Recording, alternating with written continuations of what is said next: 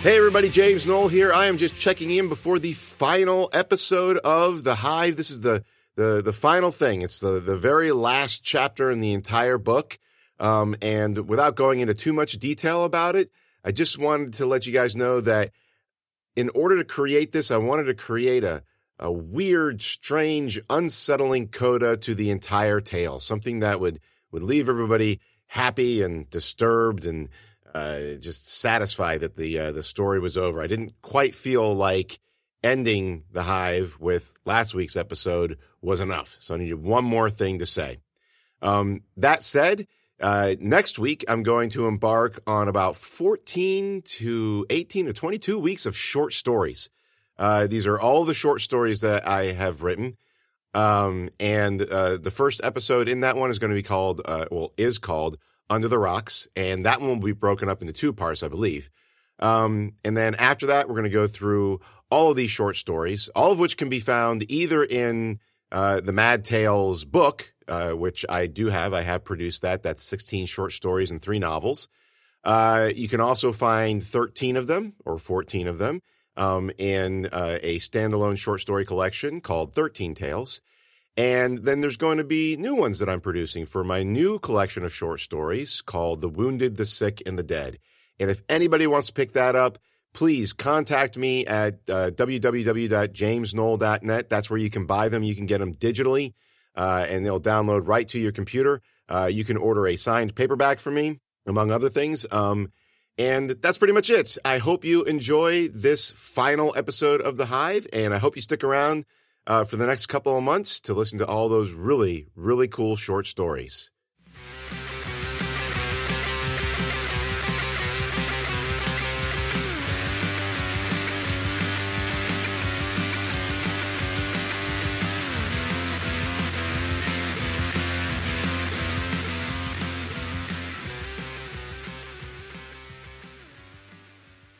Klaus.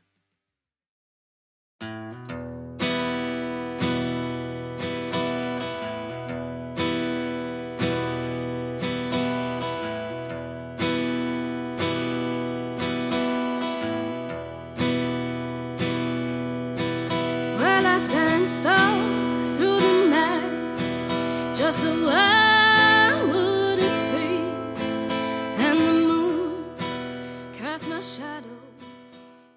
This here's the last story I'm ever going to tell y'all. I promise. Some of you, you'll be disappointed. Some of you won't. But make no mistake about it, this is it. Now look, it ain't you, it's me. We've shared some good times together, but I ain't telling you this because I'm mad at you or so you'll change or do stuff different. I just feel like this is the end of the road for us. All of which is an expensive way of saying I ain't got no more stories to tell. Except this one. 4 months toward the end of my sophomore year in high school, a few months before the Hive landed, a boy showed up at school that nobody had ever seen before. His name was Billy Ruger. He was a weird-looking little guy with stumpy legs and a little head and piercing blue eyes that always seemed to be watering. Made him look like he was on the verge of a 24-hour nervous breakdown. If he'd showed up when we were in elementary school, our teachers would have made a big deal out of it, like, everybody welcome the new kid 'cause he's new and he ain't got no training yet and such. But high school is a different animal altogether, and teachers didn't have time for that kind of mess. They taught over 100 kids a day, most of whom didn't give 2 shakes for school, their education, and the people around them. Introducing a new kid to everyone in that situation was bound to make a bad day worse, so usually they just said, sit over there, shut up, and get your work done. And that's exactly what Billy did. Well, the first 2 days at least. Over the next couple of weeks, it became alarmingly clear to the rest of us that he was a bit touched. He looked like he was paying attention in class. His eyes followed the teachers as they taught. He took out his books and paper and pencils when he was told, but nothing else. If a teacher called on him, his eyes would dart to the blank page in front of him. If they told him to get his work done, he put his head on his desk and covered it with his arms. As many of you who've been to high school know, that ain't the kind of behavior that made a body a hit with the other kids. Not in the way that was beneficial to said body. Billy got his pretty good. Started out innocent enough. Lunch money stole, tripped in the commons, kick me signs. Each time he was mugged, each time he found himself flat on his face, each time they humiliated him, he didn't retaliate. He went hungry, he lay still until they left, he let them laugh. I tried to talk to him about it. One morning I seen some football player take his breakfast bun, and I made up my mind to try and help. We got let go early because a snowstorm might have been coming. Spotsylvania wasn't particularly known for its winter weather preparedness, so even if it smelled like snow, the whole county shut down for a month. I caught him up as he was heading to the bus. It wasn't easy. Billy Ruger loped and ducked and ran through the crowd like he was trying to win a race. I had to put on my soccer legs, and I still didn't catch up to him until he was almost on the bus. Had to jump out in front of him to make him stop. "Hey, Billy Ruger, hold up a sec." He skidded to a halt and hung his head and looked at the ground. I was breathing pretty heavy. "Dang, you're fast.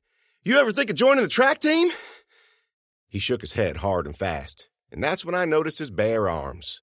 It was the middle of January, but he didn't even have a long-sleeve shirt on, let alone a jacket. And his shoes were all ratty and his pants had holes in them. "Look, Billy, I gotta tell you something. I saw what that football player done to you this morning." I didn't know a person's head could have hung even lower than his already was, but it did. He seemed to shrink, grow smaller. You can't let those guys get to you. You gotta stand up for yourself, or it'll just get worse. Billy's lips started moving, but I couldn't hear anything he said. "You listening to me?" "Nothing."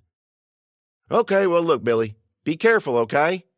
I went to clap him on the back, and he flinched. "Sorry, I didn't mean—" "Don't touch me!" he snapped, and he dashed away. I watched him bobble up to his bus, his backpack 3 times bigger than his whole torso. He had to use the railing to pull himself in, and when he did, all the kids in the bus erupted in jeers. The next 2 days, a blizzard dropped over 20 inches of snow on us. We were out for 2 weeks. When we got back, I saw Billy Ruger get off the bus and run into school looking as tiny as ever. Even though the snow had melted considerable, it still hadn't warmed up more than over 40 degrees.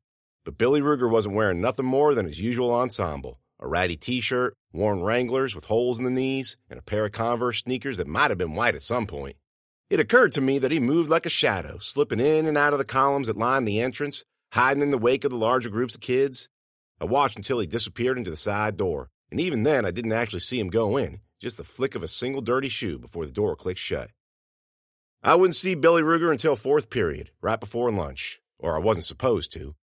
In the middle of 2nd period, world history with Mr. Johnson, yuck, Vice Principal Only stuck his head in the door and said, "Mrs. Johnson?" We all giggled. "Mrs. Johnson's my wife," Mr. Johnson said, "or my mother." Only didn't even skip a beat. "Can I see Jet for a moment?" I started to get up when he added, "You can bring your things with you." If it was dead silent when I left the room, it was even quieter as I walked down the hall. I didn't really ever get in trouble, so I didn't really know what to do or what to say.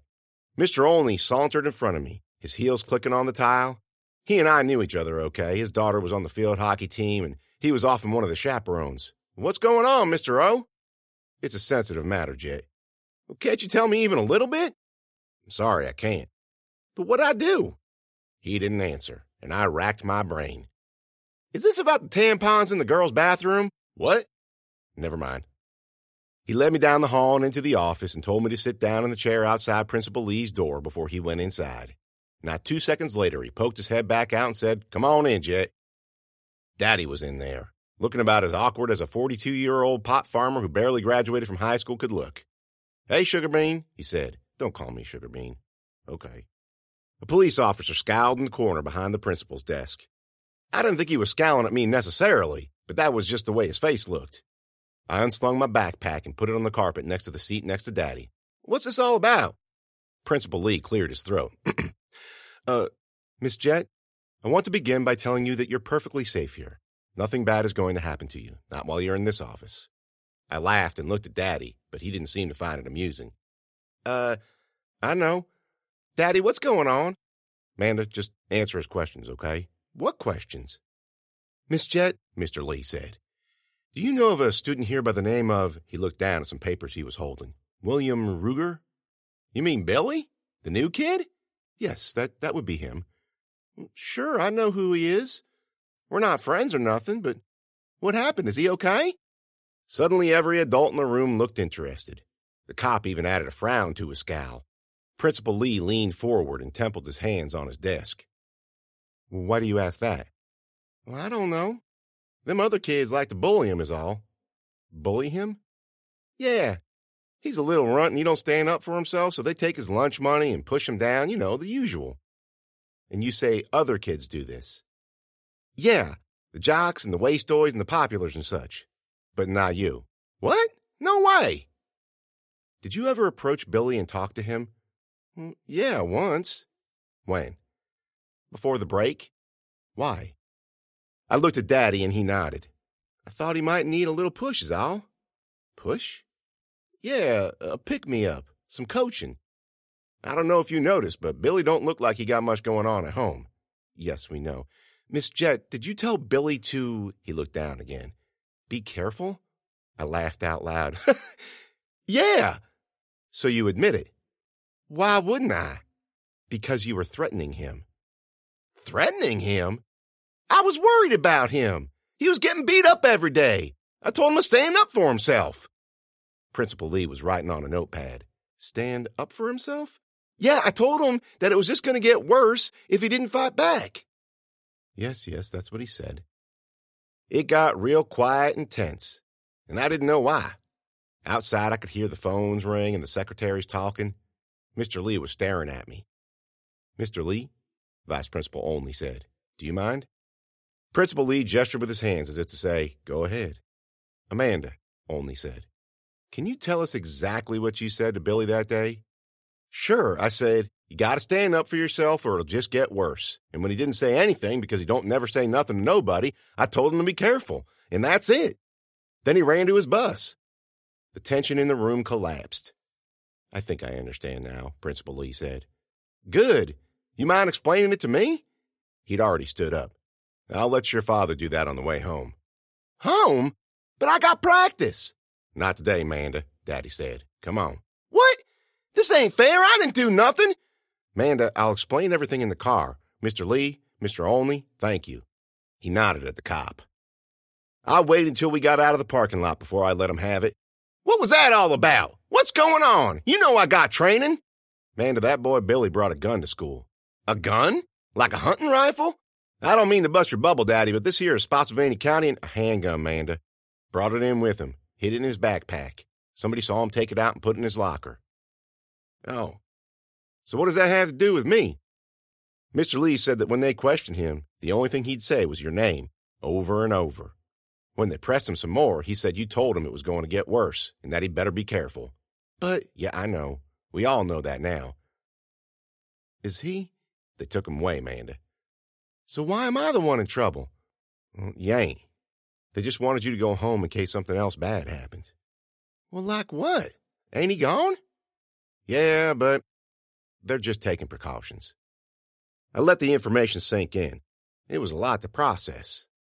I know I've told y'all several times that I ain't a whiner, but this was all new to me, and I was just a kid, and all I could see was the look on Billy Ruger's face when I tried to pat him on the back. Pure terror and hate. And then all I could see was that same face coming up to me in the hallway and me saying, "Hey, Billy Ruger," before he blasted my face off. I couldn't help it. I started to cry. Not out and out bawling, but tears started to roll down my cheeks. Daddy, was he really going to kill me? I don't know what he was going to do, Amanda. I'm just glad they caught him before he did it. I didn't mean to scare him. I wanted to help him. Oh, Amanda, this ain't your fault. That boy has a lot of problems. Apparently, this wasn't the first time he'd done something like this. He near beat some boy to death last school he was in. Oh, yeah. Still didn't make me feel better about it. I never heard a word about Billy Ruger again. It was a relief, I guess, but every now and then I'd think about him and wonder if he was going to come back. It was an unpleasant way to experience life, worrying if some crazy kid would show up and try to kill me. Not many other girls could say that was how they spent their teenage years. Kept me up at night, at least until the hive showed up. And the moon cast my shadow on the snow.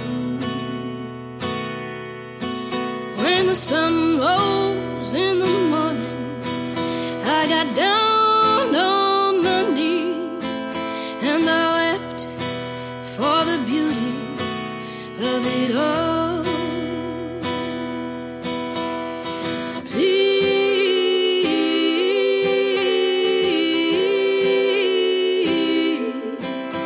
believe me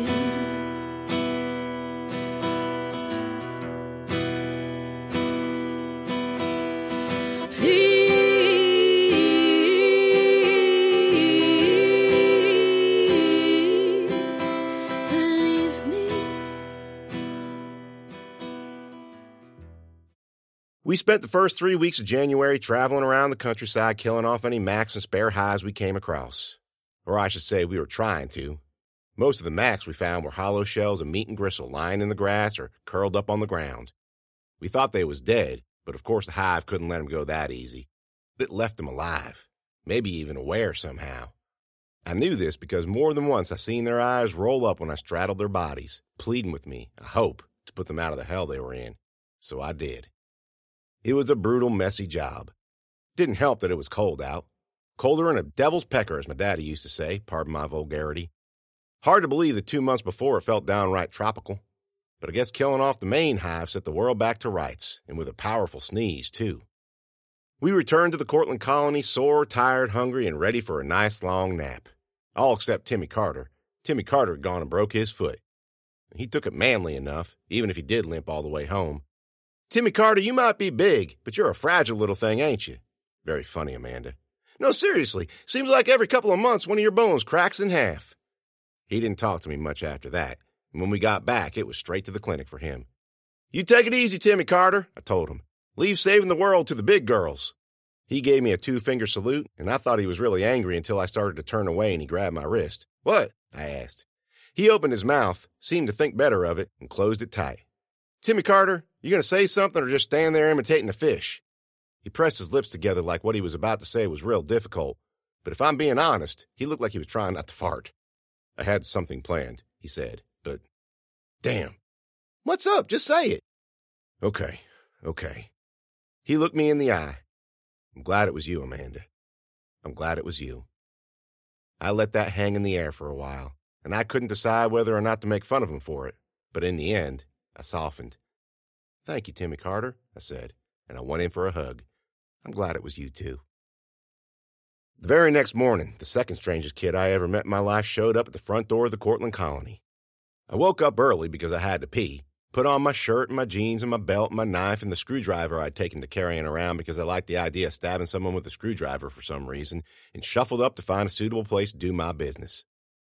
I didn't like to use the facilities closest to the commons. Always seemed a mite bit pedestrian to me. And open. I preferred to take my morning constitutional alone, you see. And there were only 2 places in the building that afforded that kind of ambulatory privacy, the commode in the clinic and the privy in the principal's office. The commode in the clinic was occupado that morning, but the privy in the principal's office was free and clear, so that's where I went. Alani didn't like us to waste water on something we could have done out in the woods, but when the hives were still out there, nobody wanted to risk copping a squat with all them tentacles squirming around, so she tolerated it. Now that the hives were gone, and even though she kept making noise about stopping the practice, we were just too used to it to stop. So I did what I needed to do and was walking out into the main office when I saw a figure standing on the other side of the front door. I watched it, wondering if it was one of the guards or someone who'd gotten locked out. It didn't move for a full minute, and darker thoughts came to my mind. Another Mac, maybe? How to get through all the gates? And the roadblock? Sighing, I searched my belt for my screwdriver and ambled out of the office. Maybe this would be the first time I get to stab somebody with it. I imagined that I'd have to get used to that kind of thing, I guess, stray Macs and all. The fact that this one was still mobile was different, but after the year I had, let me just put it this way. If I was going to have to take out some Macs every now and then, with or without a screwdriver, well, then I was going to have to take some Macs out every now and then. All right, dummy, I said, yanking the door open. You picked the wrong. It wasn't a Mac. None of the Macs I'd come across over the past 3 weeks were as well put together as whoever this was. Well put together in relationship to the average Mac. It was a boy. He was short and fat, with a big head and thin hair and stumpy legs. His hands barely peeked out of the cuffs of his wool coat, and his brown pants looked like they was made by an angry mama.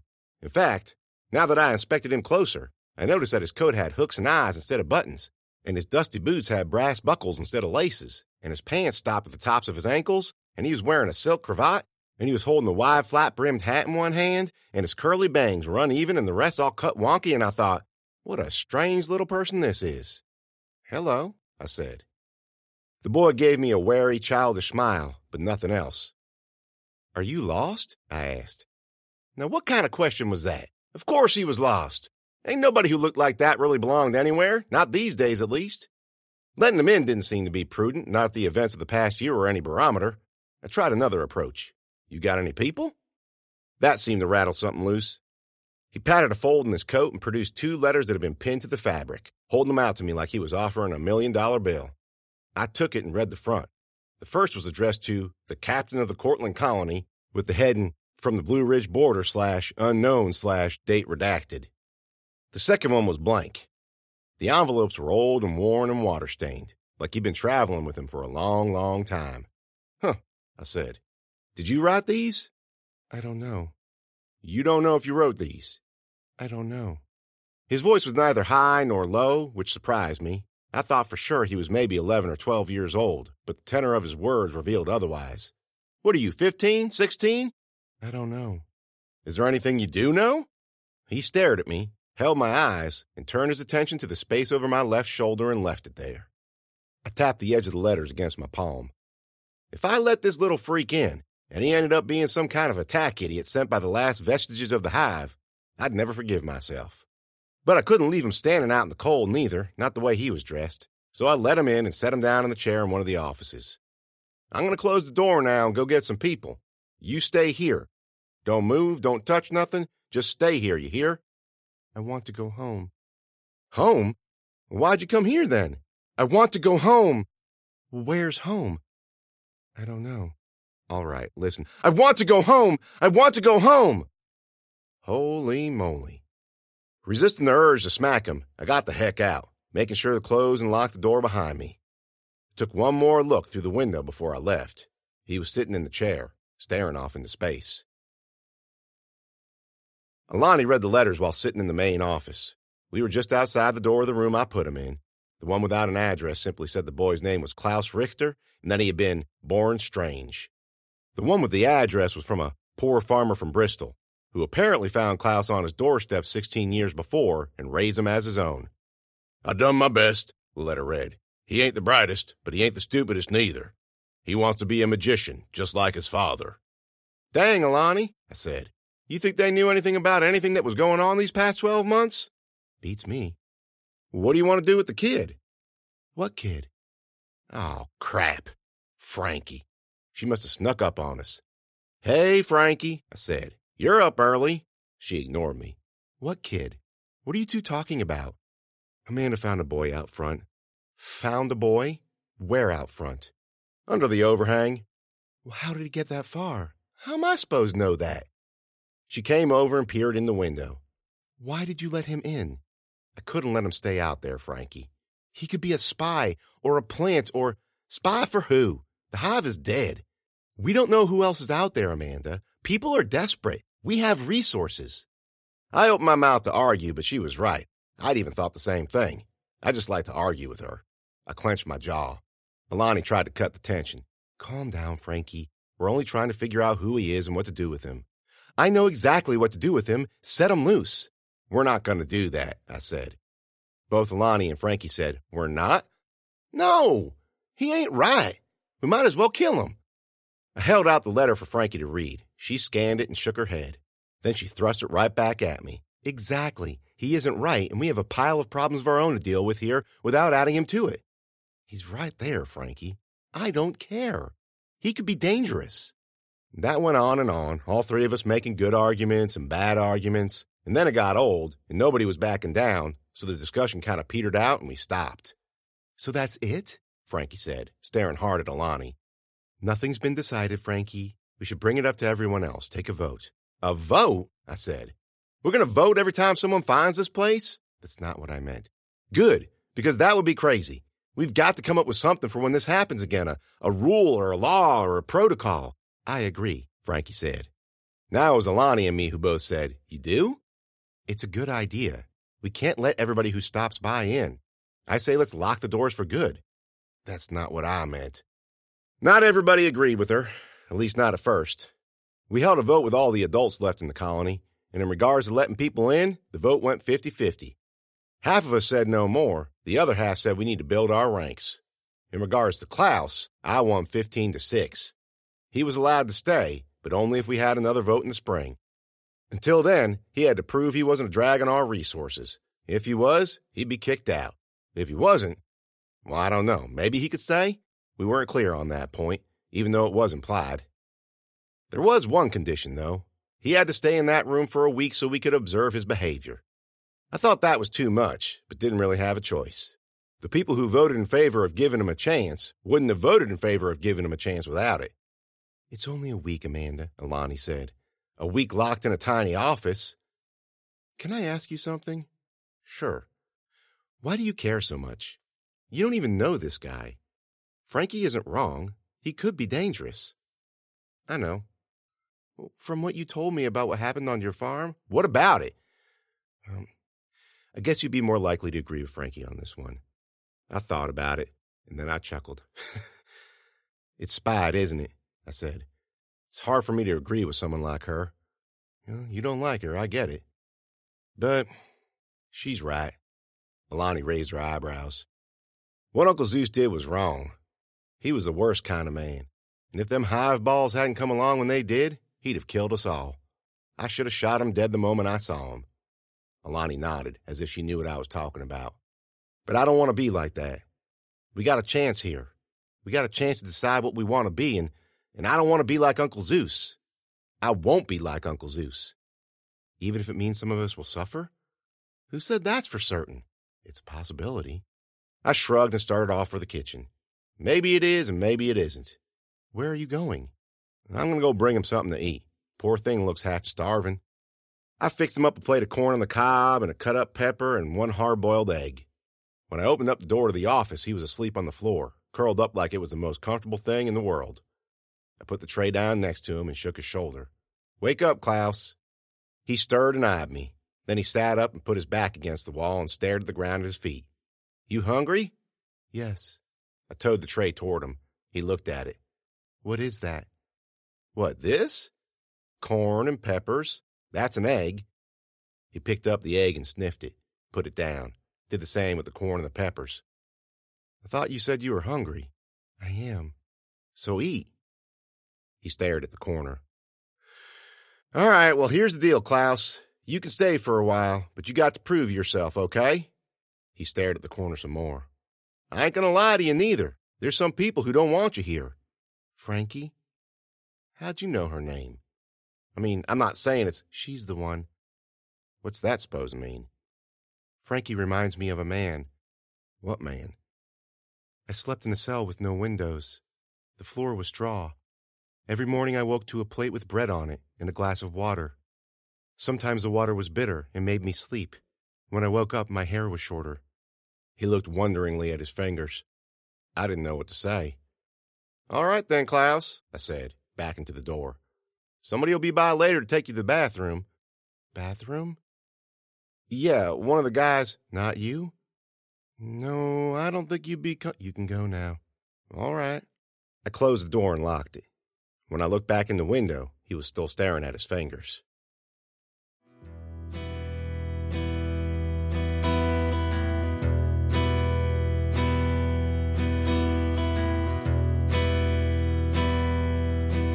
And my heart was so heavy, but my soul it burned.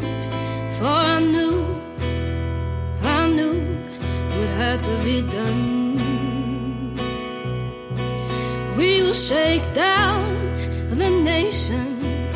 We will watch towers fall as we hear and we listen to a call.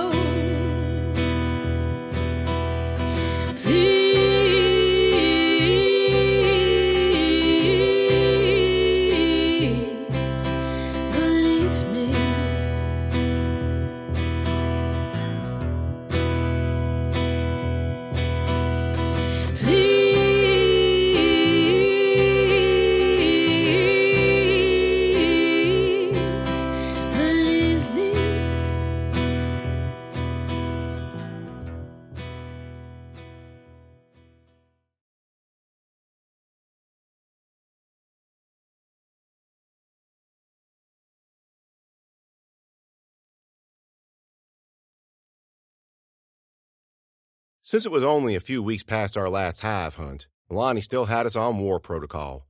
Nobody out of the building after dark, nobody out of the fence line ever, unless on a raid, doors locked at night, and my favorite, 24-hour guards inside and out. With our manpower non-existent, that meant everybody had to take a turn. She doubled us up for safety. I would have preferred partnering with Timmy Carter, but Timmy Carter was laid up with a broken foot, so, well, I didn't get Frankie. You don't need to worry about that. If Lonnie had been dumb enough to make that decision, I would have flat out refused. No way I was going to be anywhere near that snake rolling around in the dark with a gun. No. Instead, I got some old hippie who called himself Burroughs. Burroughs was tall and stooped and had short hair and a clean-shaved face and a lot of luggage under his eyes. He was so tall that his legs looked like they was all knee and shin, and he loved guns. I wouldn't have thought a self-professed hippie would have loved firearms so much, but Burroughs' affection for him could have been immortalized by William Shakespeare, maybe in a sonnet. How do I love to blow heads off with thee? Let me count the ways. Burroughs loved guns more than he loved anybody, even himself. It's weird to say this out loud, but I think he loved guns even more than Daddy did. Daddy thought of them as tools. He used them to hunt or put down a dying animal or for personal protection. Burroughs, though, his feelings for his arsenal, because that's what he had, his own private arsenal, bordered on obsession. It's all he ever talked about, which is why I didn't talk to him all that much. If I did, he didn't even pretend to try and carry on a conversation. He'd wait until I was done with my end, and then he'd start talking about the difference between an automatic and a semi-automatic, or why there was no such thing as an assault rifle, or why, in his opinion, the M16 was a vastly underrated weapon in comparison to the AK-47. Once, when I pointed out that the AK had a kind of exotic appeal, Burroughs cut me off and said, "Never underestimate the ignorance of an American." Timmy Carter was standing next to me when it happened, and when he saw my mouth working but no words coming out, he burst out laughing. Burroughs plowed forward regardless. "And before you call me a right-wing nutjob, know this. If you call me so much, I'll introduce you to Louise. I'm as pink as a fellow traveler as you'll ever meet." "Who's Louise?" Timmy Carter asked. I was too late with my don't ask. Burroughs was one of the few people who dared to stand eye to eye with Timmy Carter, and right then, stand eye to eye with him he did. "Come by my room later on tonight, big boy, and I'll give you a personal introduction."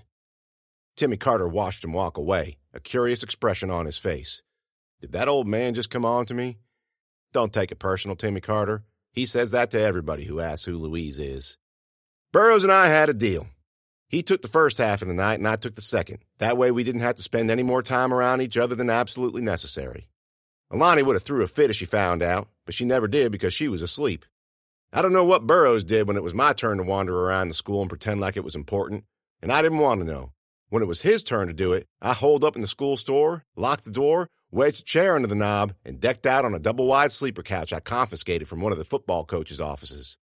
And that's exactly where I was the night of the day I found Klaus, snoozing comfortably in my regular position, flat on my back, hands clasped over a pillow on my chest, right leg bent out with the bottom of my foot against my left knee. Sometime real late, I started awake in the pitch black, certain I'd heard the report of a gun. I was on my feet and out the door lickety-split, stumbling around in the commons, trying to get my bearings and draw my gun without running into one of the cots we'd left out, or a lunch table, or one of the columns. By the time I remembered I had a flashlight, I'd already banged my shin twice and tripped over something hard and knobbly sticking out of the floor. I snapped my walkie-talkie out of my pocket and said, "Burroughs! Burroughs! Was that you?" Shouts rang out upstairs. Doors slammed and beams of light skittered all over the walls. Alani's voice came over the walkie-talkie. "Amanda, what's going on?" How the heck should I know? Burroughs must have shot at something. Well, where is he? That's what I'm trying to find out. Why aren't you two together? We split up. It wasn't necessarily a lie. Where are you? In the commons heading toward the main gym. Stay there. Wait for me. Another shot rang out and I involuntarily half-crouched. Sounded like it was coming from the gym. "The hell I will," I said, and I jogged toward the noise. When I turned the corner with the trophy case on the wall, my light flashed across a figure standing near the lockers, and my heart stopped as fast as my feet. "Who is that?" I barked, training my light and my gun the way I'd seen it done on television, and holy moly. Klaus? I inched forward, keeping the light and the gun on him. He stood there, hands in the air, squinting.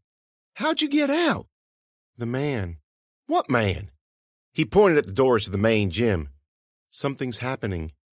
The doors had been propped wide open, another strange development. We usually left them closed. It was a safety thing, fires and invading aliens having a harder time getting around and all. The gym was even darker than the commons, a great big black void.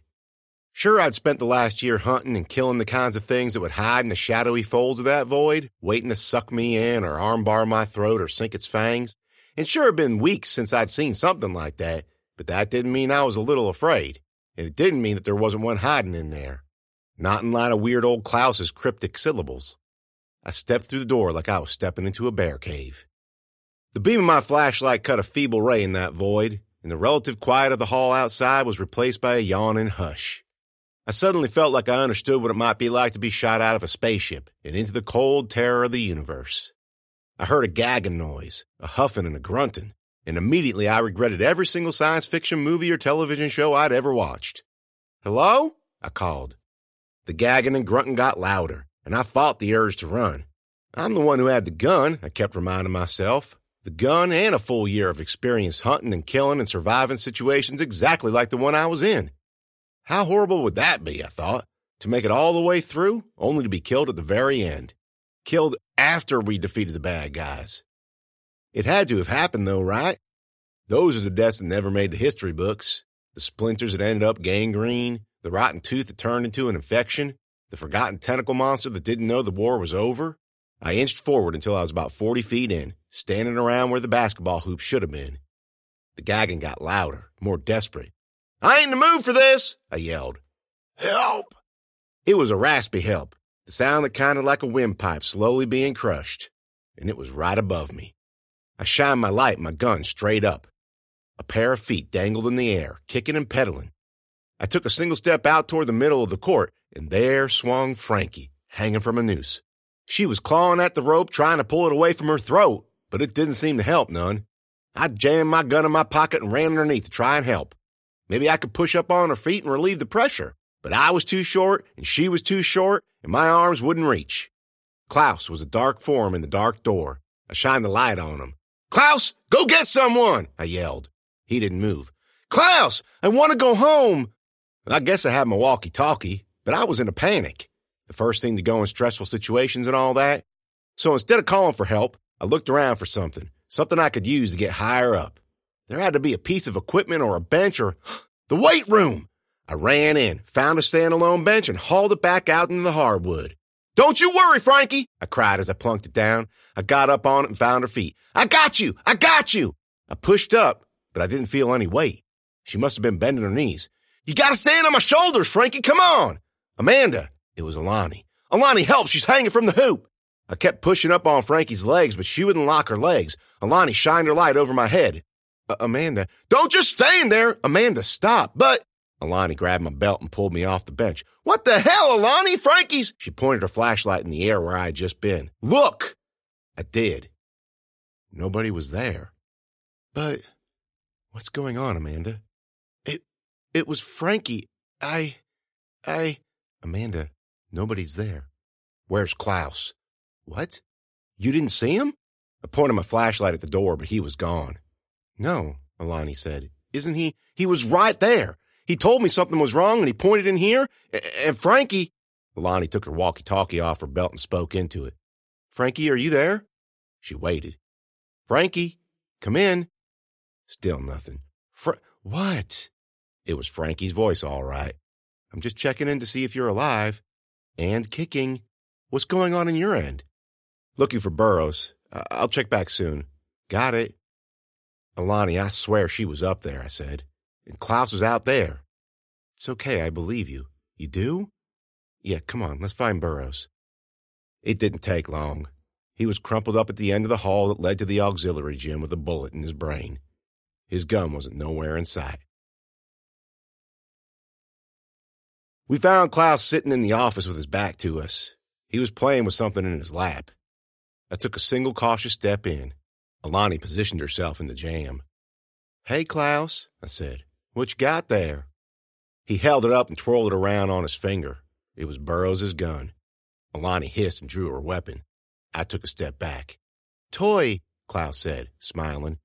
"Geez Louise, Klaus, where'd you get that?" "The man." "Burroughs?" "The man."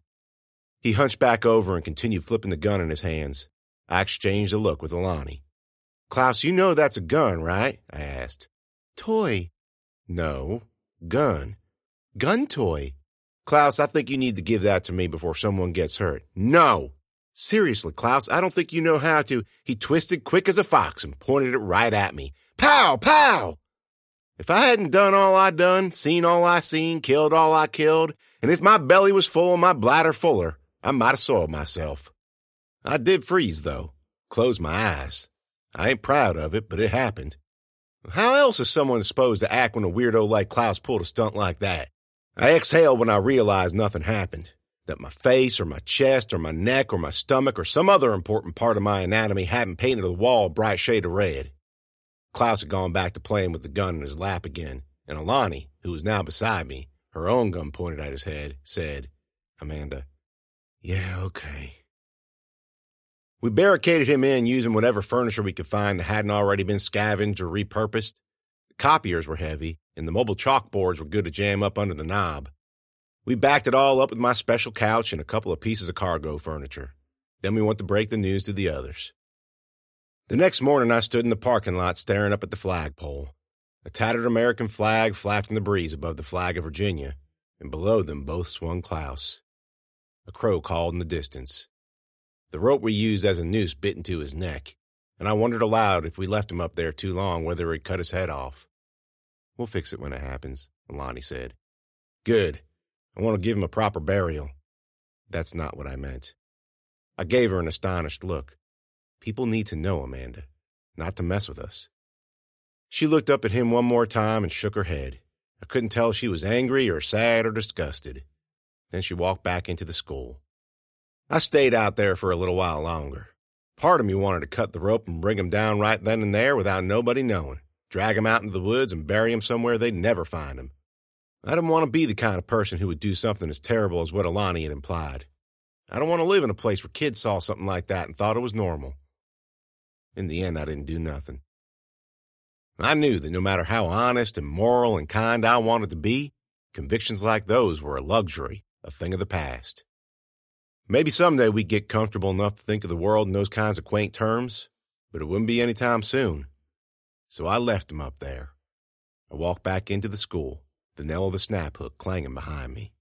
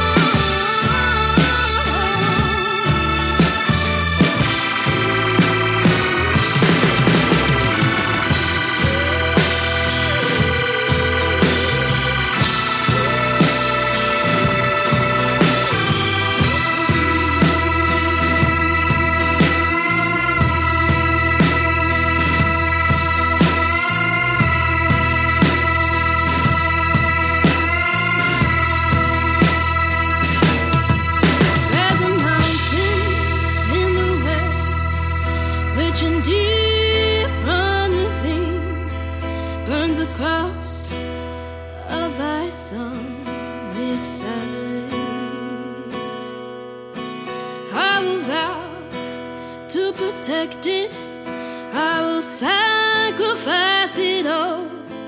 I will strive, I will fight, I will die.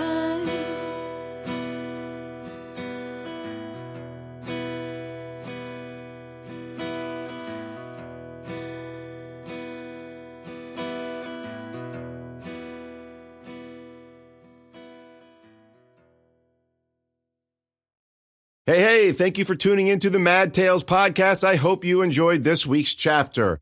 If you cannot wait until next week to finish the story, you can always buy it in ebook and paperback form from Amazon.com, or you can buy it directly from me, both in ebook and in paperback, a signed paperback nonetheless, from my website, www.jamesnoll.net. That's www.jamesnoll.net. And if you would love to support me on Patreon, I would love you to support me on Patreon. I'm offering all kinds of cool extras, including access to bonus material, the ebooks released 1 week at a time, the chapter at a time, customized short stories. And if I can build enough of a following, I want to film a live action version of Make the Hive Great Again, one of my favorite chapters from The Hive. It's at the end of the first season. It's the very last chapter of the first season. That would be an awesome thing to do. So if you want to visit my Patreon page, it's www.patreon.com/madtales. That would be fantastic. And I will see you guys next week.